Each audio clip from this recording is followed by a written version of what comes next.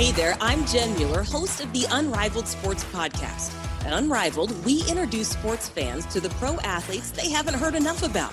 On this podcast, you'll hear from rising and underdog athletes who shared their journey to becoming pros and their passions outside of their sport. Today, our guest is Lance McCullers Jr., starting pitcher for the Houston Astros, a World Series champion, a 2017 All-Star, and a former Gatorade National Player of the Year in high school. His athletic talent and ability is obvious. But have you heard the whole story? And do you know about the passion that fuels his foundation? That is just one of the topics we'll discuss today. Hey, Lance, thanks for joining us. Absolutely. I'm very happy to be here. You know, we read through the list of your athletic accomplishments, and it's obvious that you are an established professional now, but no athlete just bursts onto the scene. There's a lot of work that goes into that. And I know your dad was a big league pitcher, and I'm wondering, how did that influence you? Yeah, growing up with my dad, being a former big leaguer was something that for sure a lot of my teammates thought was super cool. But my dad never really pushed us into baseball or into sports in general. He was very supportive of kind of what we wanted to do. But when we started getting older and, started getting more into sports and more into baseball specifically, he was definitely there to, kind of guide us and mentor us and definitely relay his passion for the game on to me and to my younger siblings. So I think the passion and the what it takes to be at the highest level and be successful at the highest level is something that he definitely was able to pass on and still continue to this day help me with. I know that you didn't just have an interest in baseball. How many sports did you play in high school? Yeah, in high school in Florida, it's tough. All those seasons kind of run together. But I did play basketball as well in high school. I played football before that, but winter ball in high school was during football season, and I decided that baseball was definitely the better route, and basketball was kind of the overlap that I had an opportunity to play. So I played basketball, which was really my favorite sport growing up. But I realized that, I'm a little bit vertically challenged, and baseball was definitely my best sport. That's a tough decision to make, though. I mean, was that a conversation with your parents, or was that just really good self-realization? Yeah, that was just realization, it's just watching people and understanding that I definitely loved baseball as well. And it was something that I was far, far better at and knew that a career path in that sport may be realistic and something that I wanted to pursue, which probably happened around like the 10th grade. And, I think that that's a really formative time in a lot of people's lives. And there are still coaches and teachers that I keep in touch with. I'm wondering, is there a coach or teacher that you still text or email or call or have correspondence with? Yeah, it's so easy now with social media. That teacher that I still speak with a lot and am close to is actually was my senior year English literature teacher, Mr. Freeman. We still communicate on Instagram quite often. And really my coaches all the way through my life, including my high school coach, Richie Warren, and my AAU coach growing up, Chris Lato, his son's my best friend and is actually my godfather.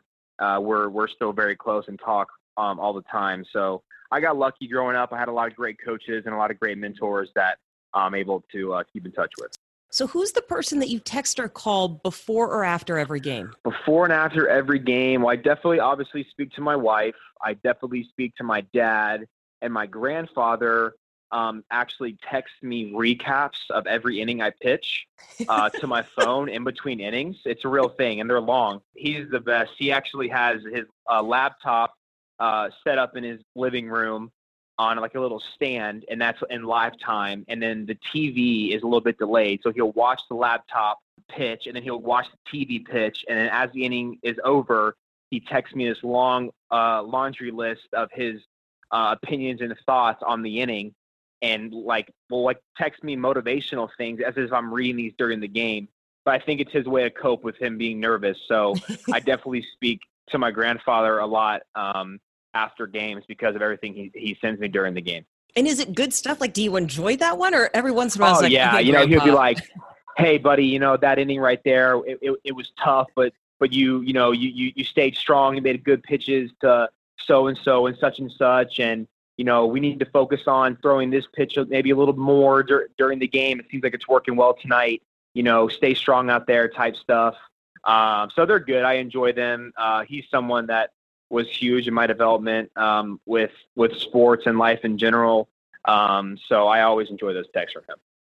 At what point did you realize? I mean, I know that you made the choice in high school to stick with baseball and to give up basketball, but at what point did you realize that you had the potential to be a professional athlete? Well, that was always my dream growing up, and I know that probably is aligns with millions of other kids around the world. In high school, I made the varsity team as a freshman, which I was hoping to make. Of course, I felt like maybe I'll go in there, have a great tryout, and they'll see some potential in me. So I made the team, and we actually had a pretty big injury to our starting third baseman that season in preseason. And so I was able to start my entire freshman year at third base and actually won the National Freshman of the Year award for all freshmen around the country.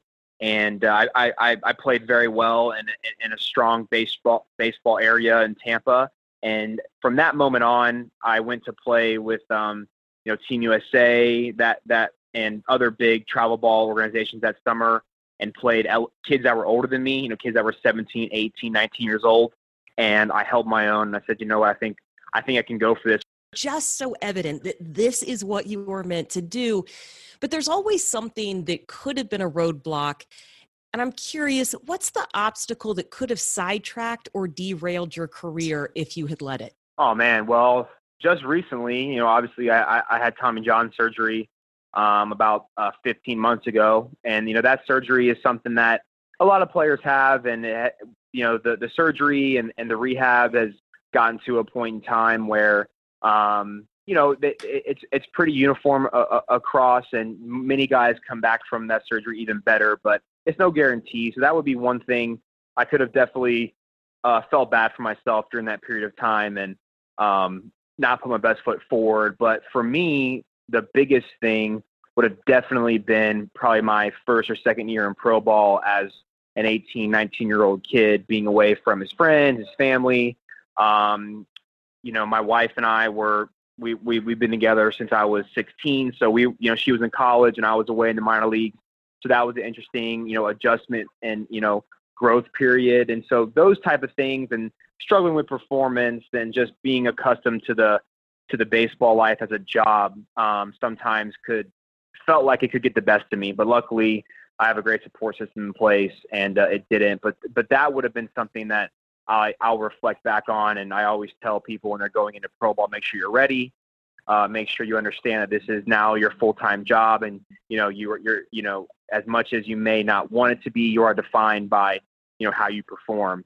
And that could have been a moment or moments for me that I kind of went off the path, but luckily I stay committed. But what other advice goes with that? Because telling somebody is different than when they actually experience it for themselves. So what other advice?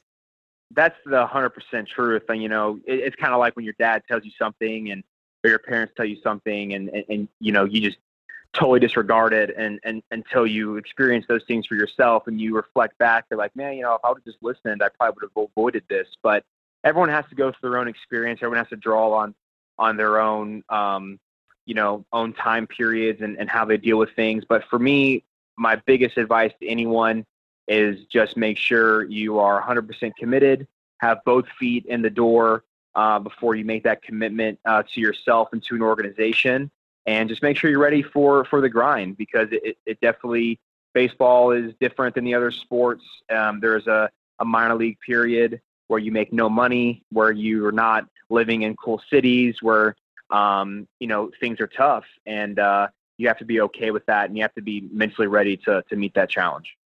And there is a point that you start dreaming of opening day every year because of all of those things, right? When you have overcome those challenges, at what point during the off season do you start thinking about opening day? Well, for me, I didn't play all last season. So I've been dreaming of opening day, being able to play for 16 months now since I had that surgery. But, the season ends typically, and good, bad, or indifferent, you kind of take those couple weeks, and you kind of decompress and maybe do a little bit of traveling, maybe spend some time, go back home, spend time with some family and friends that you haven't seen in a while. But after that, you start training again and you start getting back in that mindset. So for me, I think every year right around mid-December to late December, you start really feeling ready for the season to begin. You start really looking forward to going to spring training and ultimately coming out of spring training and going to opening day. One more question about opening day, and then I got to talk to you about your foundation. What do you recall about your first opening day? My first opening day was in Yankee Stadium in 2016. I got called up in May of 2015, pitched the whole year with the big league club that season, got a little bit of playoff experience my first season as a big leaguer, which I think many people maybe listening don't understand, but guys will play 10, 12, 15 years in their respective professions and never get a taste of that postseason, never get a taste of what it's like to feel that intensity. And so for me as a 21-year-old kid, being able to experience that and then go into my next opening day in New York Stadium was just, growing up as a Yankees fan and cheering for the Yankees down in spring training was just really cool for me. And I'll never forget that day. And our old manager AJ Hinch let me know to really embrace it and take it in, because there's nothing like your first opening day. And he was absolutely right. All opening days are great, but nothing's like that first one. Now, away from baseball, it's not as if you don't have enough going on the field. You are a dog person. Where did your love of dogs come from? Growing up, we had a black lab, a rescue black lab. Her name was Missy. She was just the most amazing dog for my early parts of my childhood up to I was probably about 8 or 9 years old before she passed.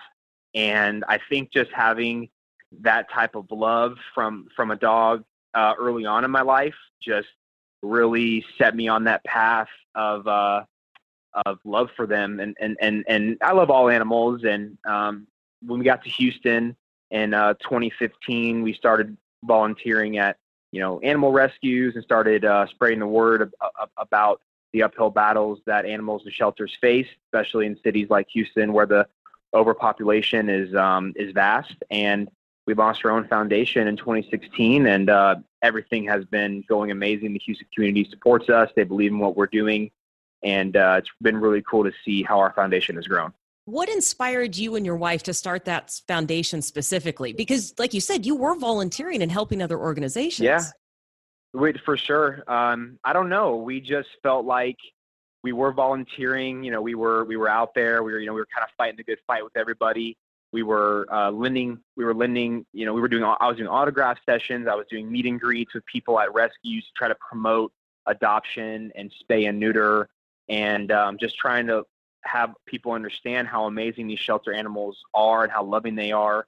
We have 3 of them, 2 from Houston, and they're just a part of our family. And in 2016, I just said, I think we can do more. I think we can make a greater impact. And so we launched our foundation. It was actually good timing because we kind of got our feet wet a little bit. And then Harvey unfortunately happened, and our foundation was able to step up in a major way and save thousands of animals' life with transportation methods, flying on private jets that people were donating at cost, and putting them on large shipments to surrounding states for rescues to take in dogs in that capacity. And since then, our foundation has been partnering with organizations in Houston ever since, saving around anywhere, give or take, 5,000 to 8,000 animals a year. Last year, we were about that 8,000 mark with transportation and sending animals to safety and also paying for medical bills. So we felt like we could make a bigger impact, and ultimately that's what we have done. And it's been really great to be able to support Houston in that way. So how do you encourage people to support the cause, and where do you guys take this next?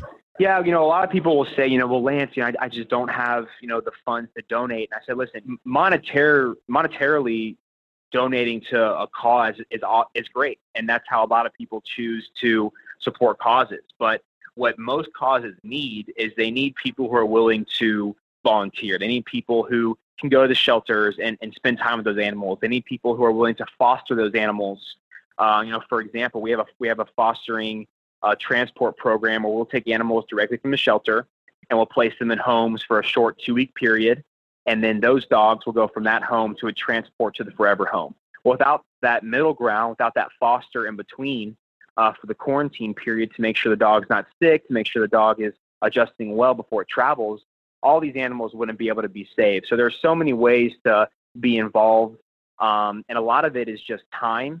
And a lot of it is your time. A lot of it is just to give your heart to whatever passion that you feel calls to you. And that was mostly my advice to people looking to get involved, is to just donate yourself and donate your time.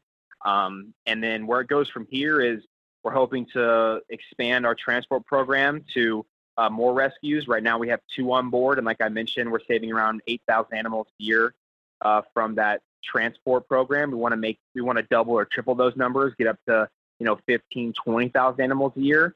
And then eventually one day we want to have our own sanctuary. We want to have a place where we can take animals in that for some reason we just can't find fosters for, or can't find homes on the other side of those transports, and want to take them in to be able to live a life of happiness they deserve. That is incredible. And you talk about giving of your time and your resources and your heart.